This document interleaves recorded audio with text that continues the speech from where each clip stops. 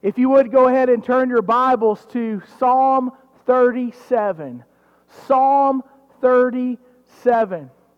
You know, the name Cornelius McGillicuddy is one that many of you may not be familiar with, since he passed away some 64 years ago.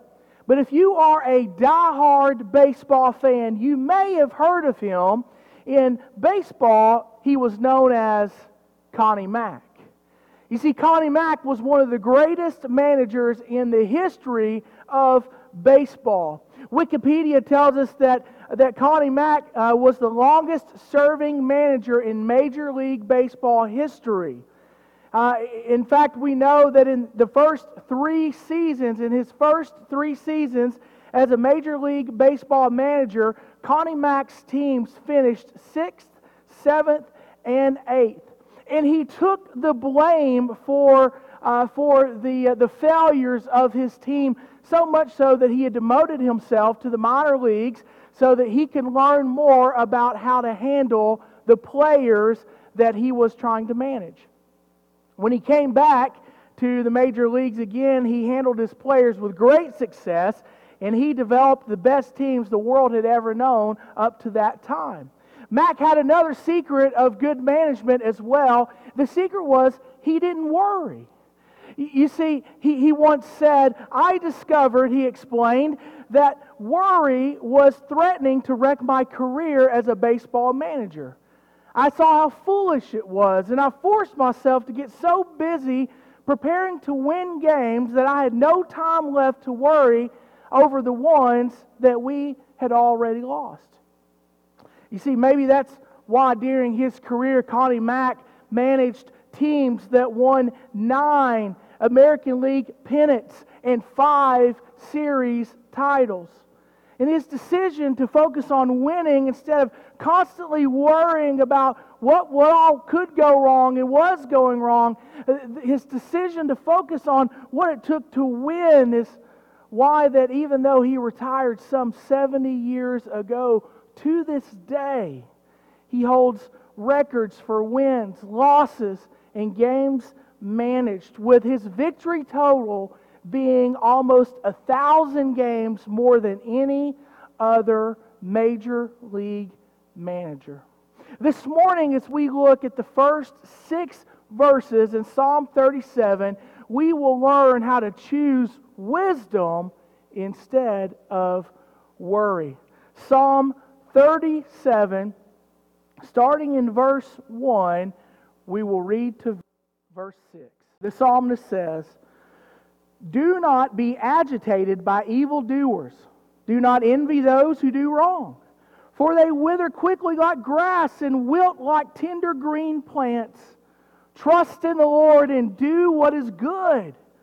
Dwell in the land and live securely. Take delight in the Lord, and He will give you your heart's desires. Commit your way to the Lord, trust in Him, and He will act, making your righteousness shine like the dawn and your justice like the noonday." Let's pray. Father, we thank you for today. Father, we thank you for your word, Father, that gives us words of wisdom. These are not mere words of the wisdom of mortal man, but these are words of wisdom straight from the mouth of a holy, all-knowing, all-powerful God. And may we take them to heart this morning. In Jesus' name, amen. You know, as we continue to watch the year 2020 unfold, it would be easy for believers in Christ to be afraid of what is ahead for our nation. Because the truth is that the enemy of God is hard at work in our culture. And the truth is that the enemy of God has a strong foothold in this moment in the United States of America. He is causing much chaos. You see, he does that because he loves chaos. The enemy loves chaos, and one of the reasons why the enemy loves chaos is because chaos raises fear. Chaos spurns anger, and it raises our level of worry. And when people are angry and afraid, and when they're filled with worry and fear and all of these things, they are so much more likely to make unwise and ungodly decisions. You see, in Psalm 37, most scholars believe this to be the words of King David, who is writing these words in the form of a worship song, but he is writing these words as an older, more mature, more experienced man, as a man who has a lot of life experience behind him. He shares the words of wisdom to help others understand and help us understand, even right here this morning, that even when the world doesn't seem fair, our choice must be wisdom, godly wisdom over worry. So we see right here in Psalm 37 what it looks like to choose wisdom over worry. And we see that in three things. Number one, we see that we are to trust in the Lord. If you want to choose wisdom over worry, you need to trust in the Lord. Look at verse 3. That's exactly what David says. Trust in the Lord and do what is good. Someone once said, don't ask God to guide your steps if you're not willing to move your feet. That makes perfect sense. I can't tell you how many times I have thought when people come to me and they ask me for advice, or they ask me, what does the Bible say about this or that? I want to really understand how God sees this situation in my life. I really want to understand how God views these issues in our culture today. But listen, friends, what good does it do to say with your mouth, God, light my path, if in your heart you're not sure if you can trust the path that will be revealed by the light of God? You see, the truth is, you can come to church and you can pray and you can fast and you can ask all the right questions. But none of that matters if you don't trust God enough to obey the instructions that He actually gives you. What good does it do to ask God to guide your steps if you're not willing to move your feet? I think a lot of people, they act like that as long as they just acknowledge the existence of God, as long as they don't get so disheartened with things going on in the world and things, why would God let this happen to me or that happen to me? A lot of people think as long as they don't get disheartened with God, as long as they acknowledge God, that because of that, they somehow are going to end up with some type of happiness or fortune in this world. But listen, folks, we all know this to be true. Trusting God does not immunize you from problems. It doesn't make you invulnerable to problems. In fact, trusting God goes much deeper than that. If you were to ask me just to sum up what it means to trust God, I would say it like this.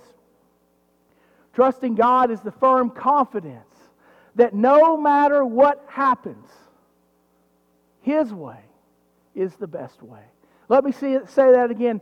Trusting God is the firm confidence that no matter what happens, God's way is the best way. It's the kind of trust that Job has in Job 13. If you remember the story of Job in Job 13, this is after he has lost his children. This is after he's lost his wealth.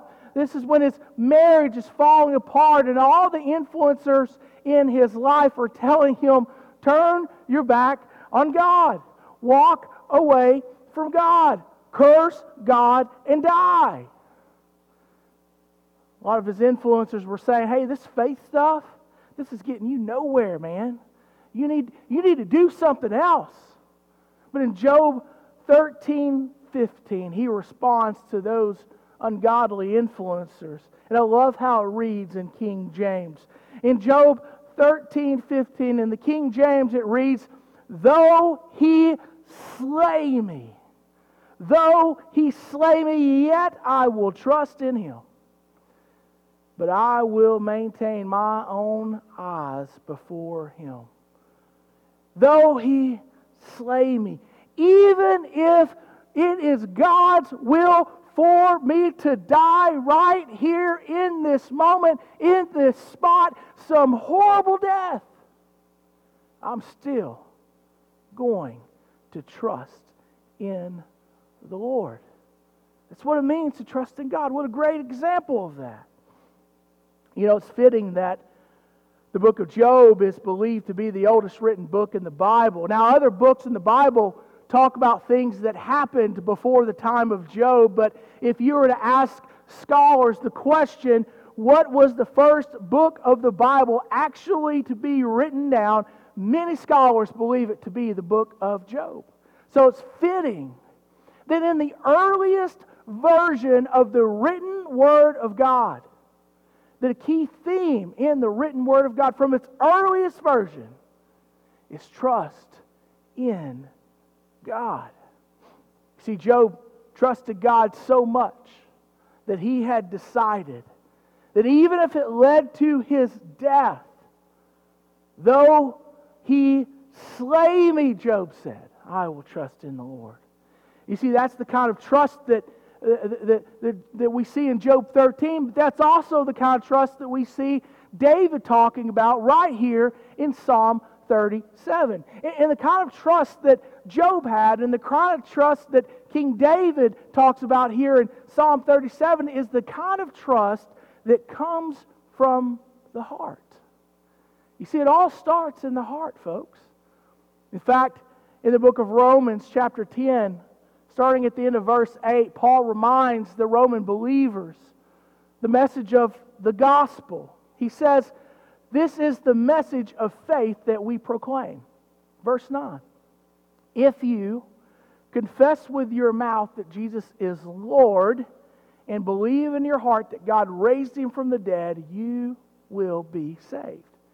And he explains it further in verse 10. He says, one believes, trusts, if you will, has faith in the heart, which results in righteousness.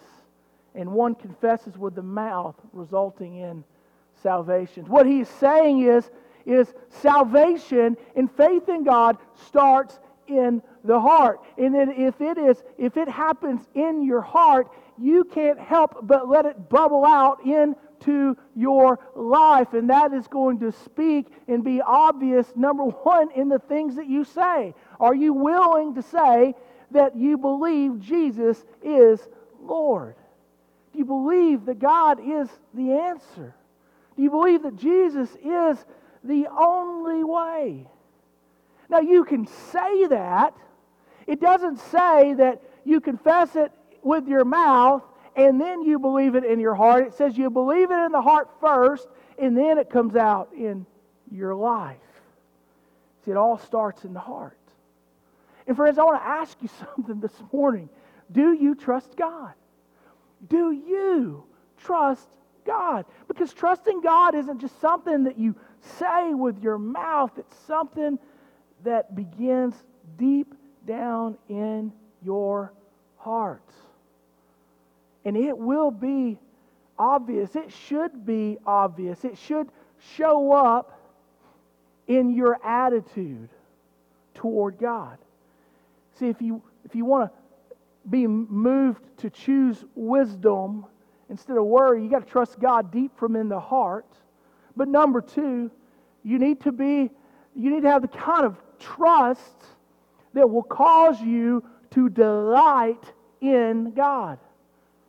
Verse 4, one of my favorite verses in all of the Bible, a verse that has gotten me through situation after situation after situation since becoming a believer in Christ my senior year of high school. This is a passage that I have grabbed onto over and over again. It says this, take delight in the Lord, and He will give you your heart's desires. Take delight in the Lord. It doesn't say, begrudgingly obey the commands of the Lord. It says take delight. Let it make you happy. Let me ask you something, friends. If you are a believer in Christ, you need to ask yourself this question. Does it make you happy? Does it bring you joy and delight to serve God, to obey God, to do the things that He has told you to do? I think about Acts 16 when Paul and Silas were preaching the gospel. Then they were attacked by a mob and they were arrested, beaten, and thrown in prison. Their only crime was that they were preaching truth in a culture that was hostile to it. Let that sink in just a little bit. That was their crime.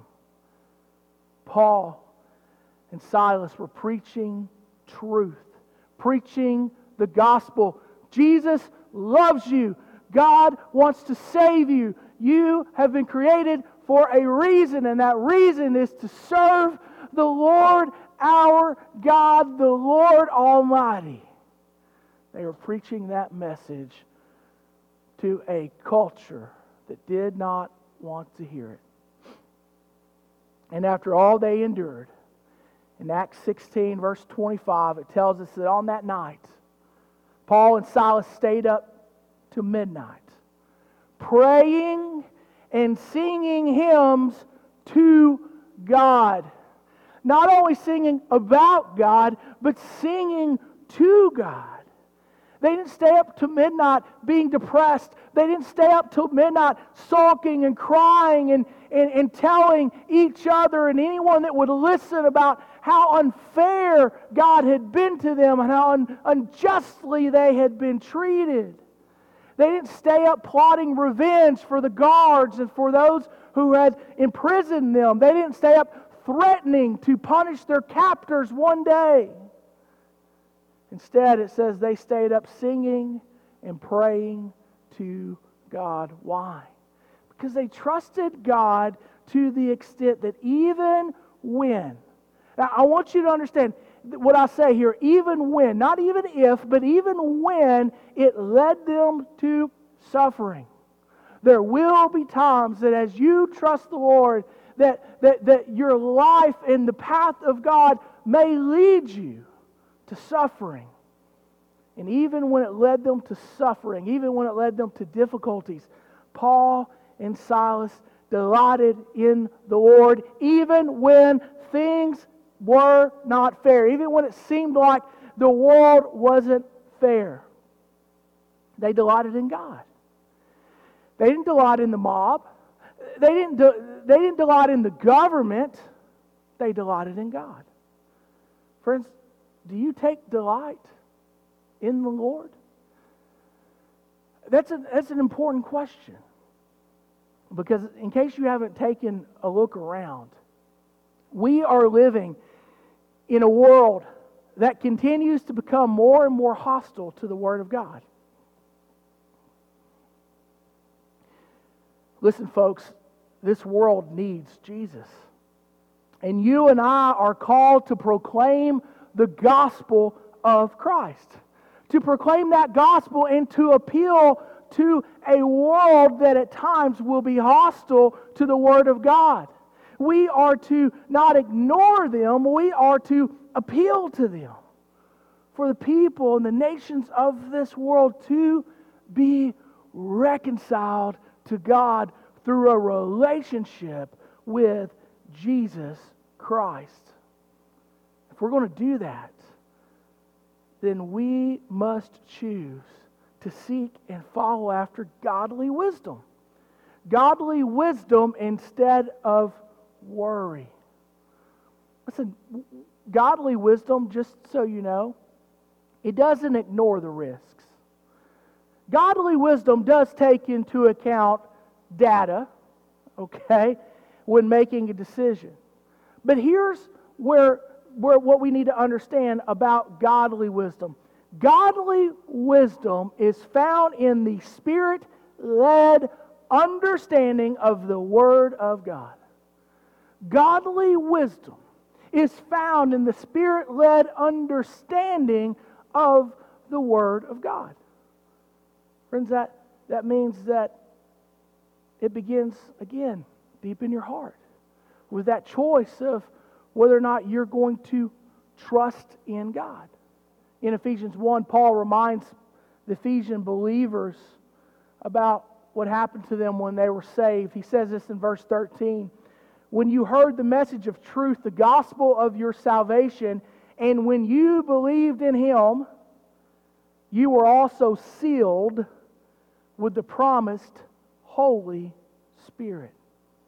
You see, when a person trusts in God deep in their heart, with an eternal faith in Jesus Christ, and when you say that I believe that Jesus is the Son of God, I believe and I have a Romans 10, 8 through 10 kind of faith, then Ephesians 1 tells us that the Holy Spirit of God comes into the heart of the believer who has been saved.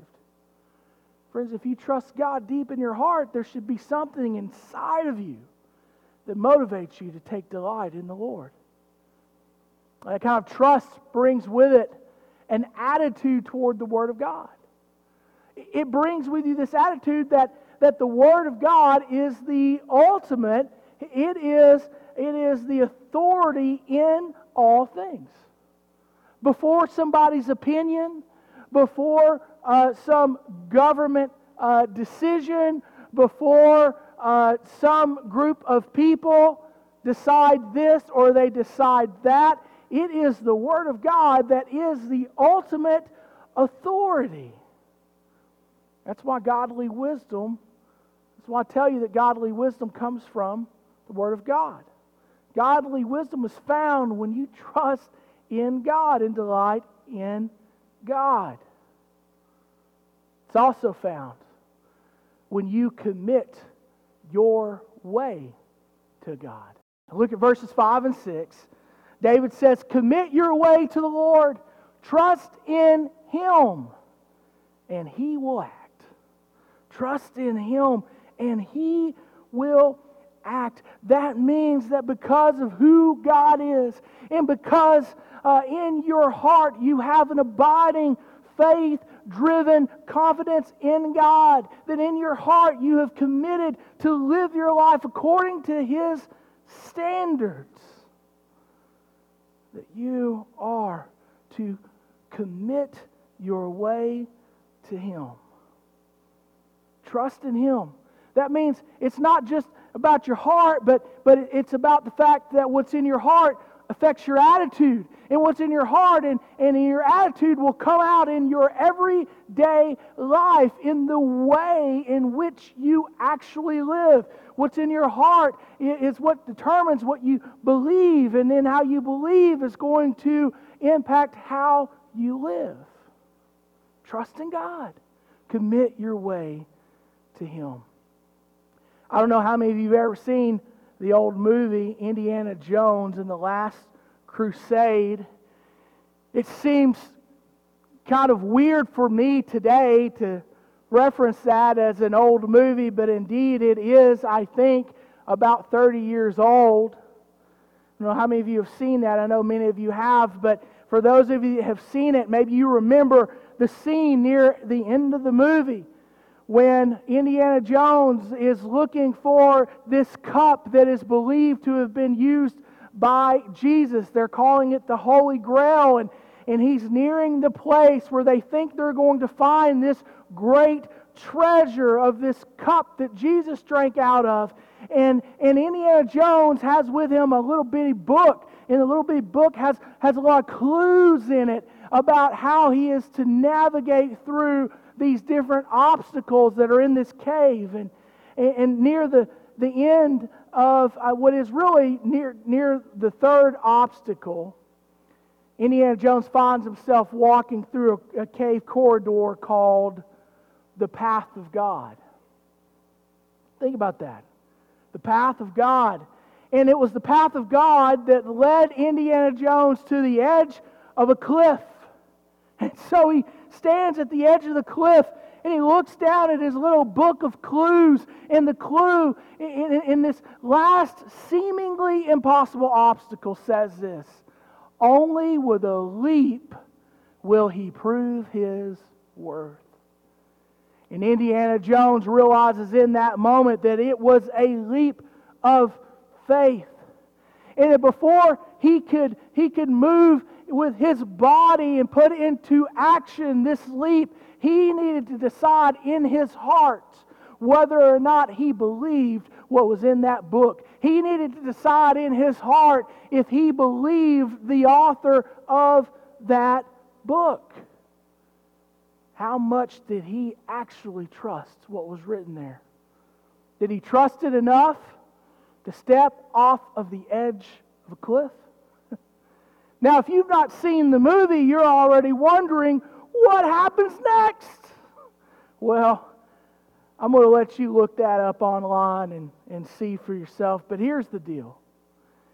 If you and I believe the words and the principles that are in this book, then it should be absolutely evident in how we live our lives.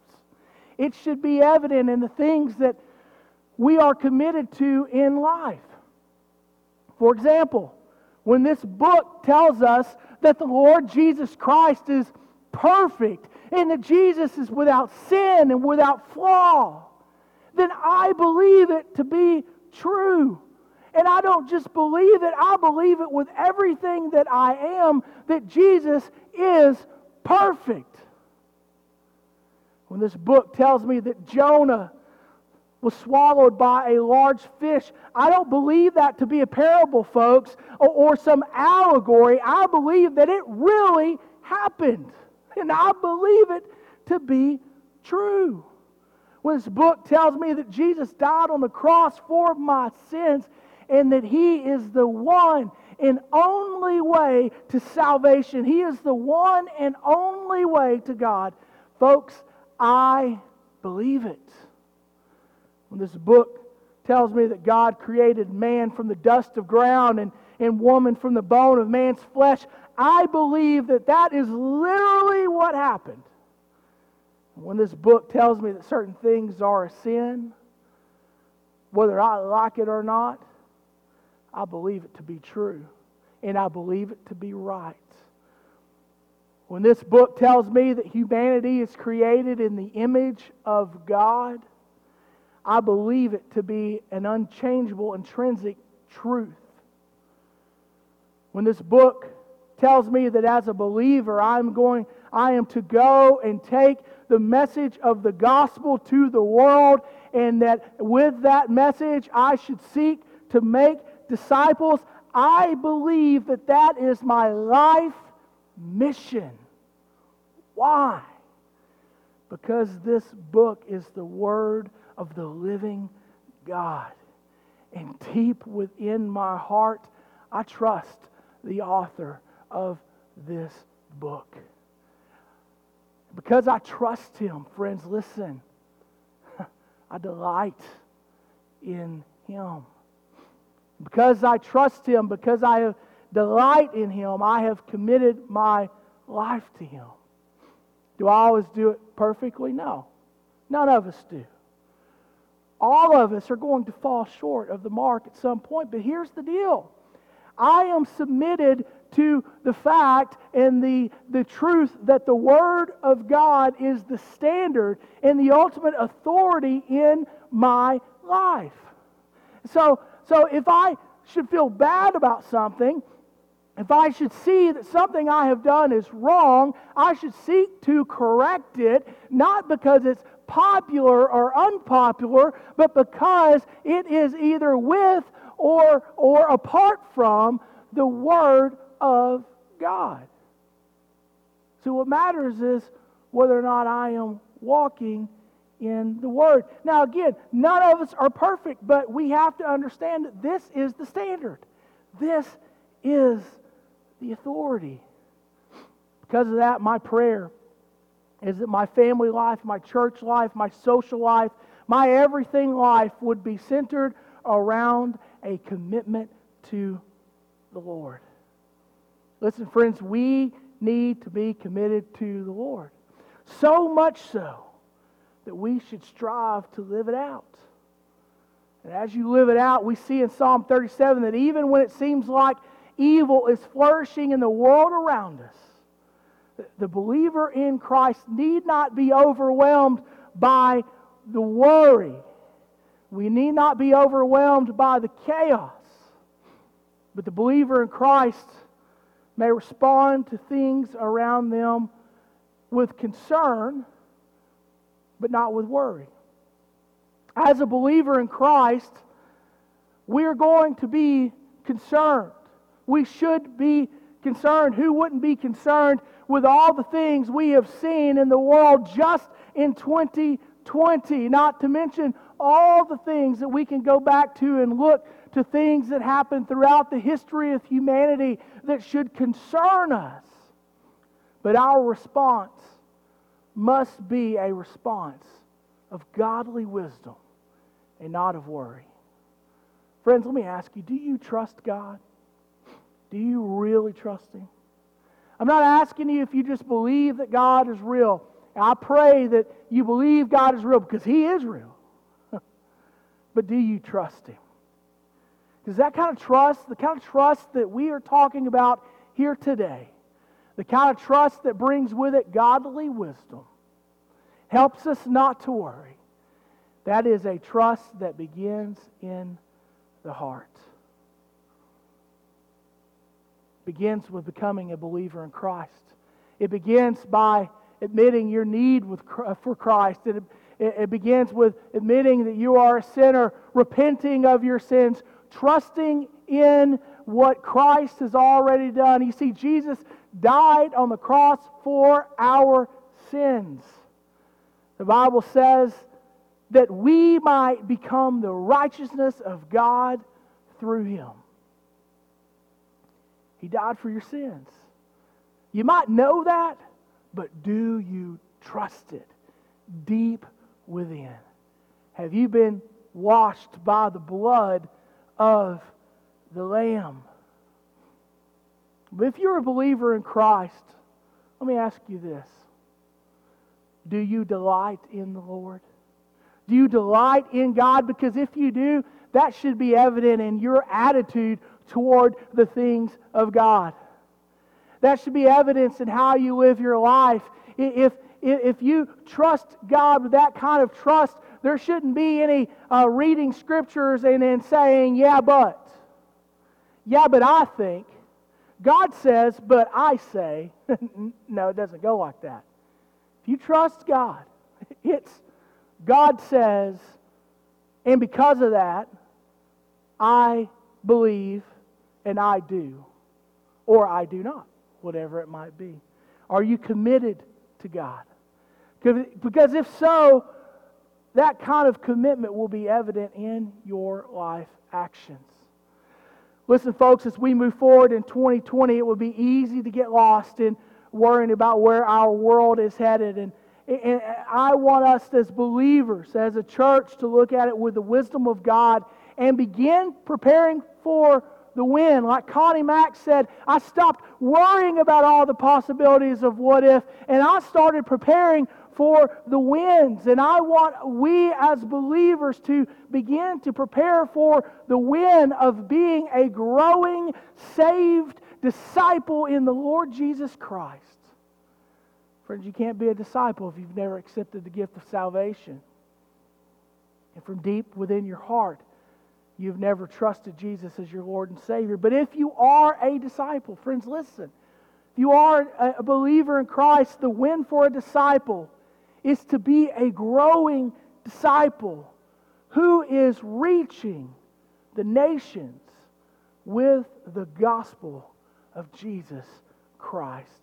And friends, if we will fill our time focusing on those things, then there will be no time for worry. Let's pray.